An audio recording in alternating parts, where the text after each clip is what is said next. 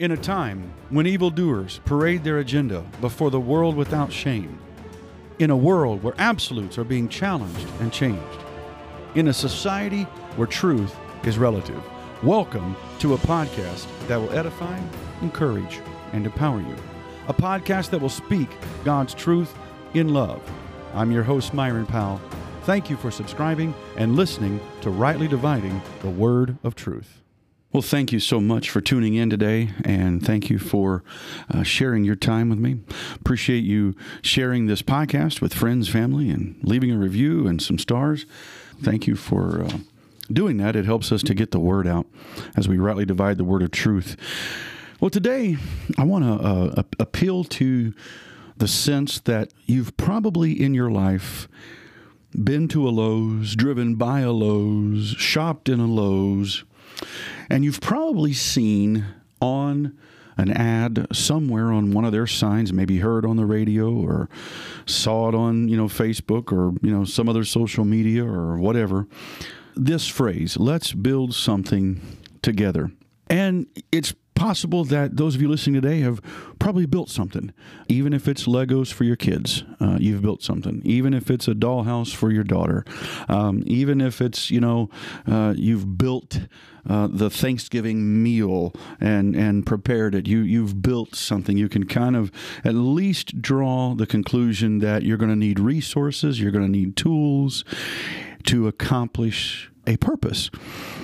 Well, if you go to Proverbs chapter 17, verse 3, and I want to focus on this one verse, and again, I've said this many different episodes this season, there is much to unpack within all of these different chapters, and at times I've hit on a few verses, at times I've hit on one. Certainly this is not a full-blown comprehensive study, but just enough to just pique your interest. So I want to look at verse 3 today. It says here, the fining pot is for silver, the furnace for gold, but the Lord trieth the hearts. And what this is saying is that God will test the work that has been done.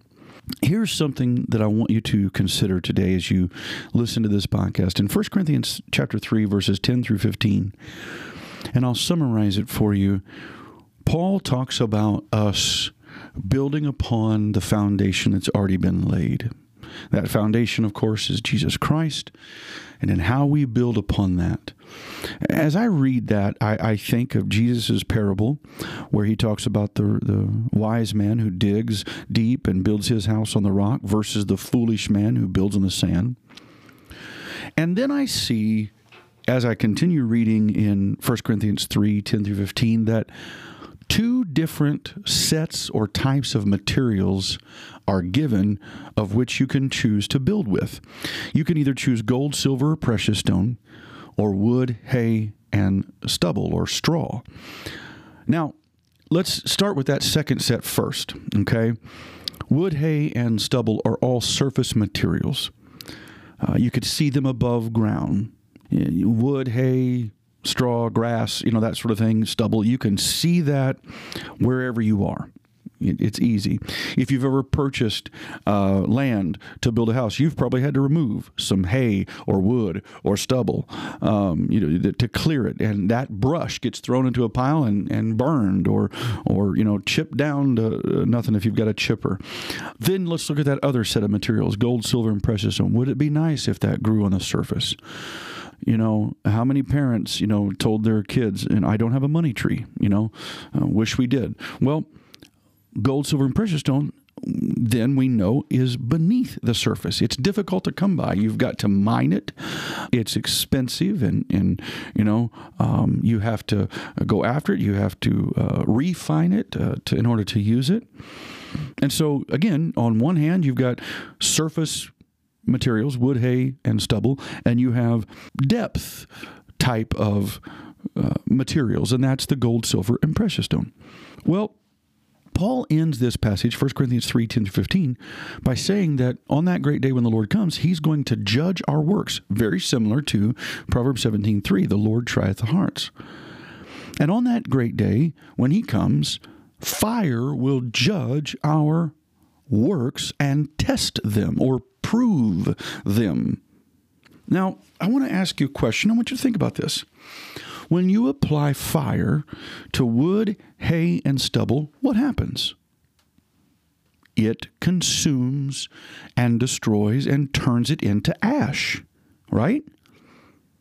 Well, let's ask that question again for the other set of materials. Gold, silver, precious stone. What happens when you apply fire to it? It removes impurities, it becomes more valuable, and it becomes usable. Well, where one turns to ash, the other becomes of greater value. It would really behoove us to then ask this question: why would anyone not choose to use gold, silver, and precious stone in the building of their works? Now, let me also just pause and say here that we're not saved by works. Ephesians chapter 2, 8 and 9 makes that clear. We are not saved by works. However, Ephesians 2 verse 10 makes clear that we are saved to do good works. So knowing that we've been born again to do good works, what are we doing? When the Lord tries our hearts, is it gold, silver, and precious stone that's becoming more valuable? Or is it wood, hay, and stubble that's being destroyed? And let me kind of ask it this way, and I mean no offense to our National Guard or those who serve or have served, but if I could use this term, God is not looking for weekend warriors.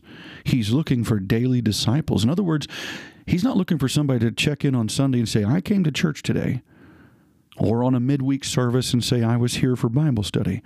God is looking for people that daily love Him, daily serve Him, daily live for Him, daily worship Him.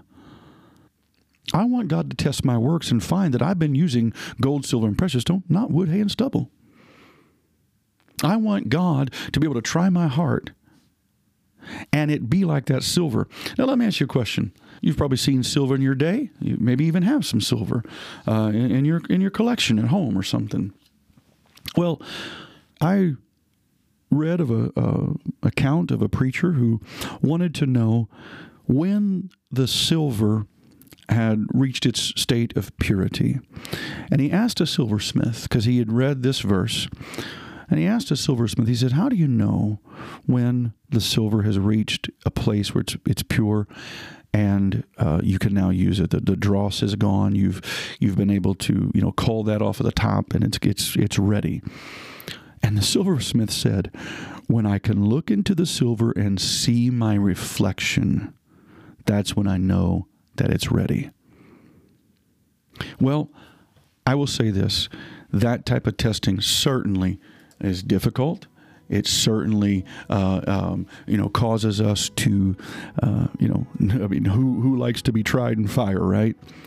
But if my works are going to be tested, let it be like that silver where God sees His reflection. Let it be like gold, silver, and precious stone where it becomes more valuable, and not wood, hay, and stubble that is destroyed. If I'm going to build a house, Lord, please help me to have the fortitude and the brains to dig deep and build on the rock and not build on the sand.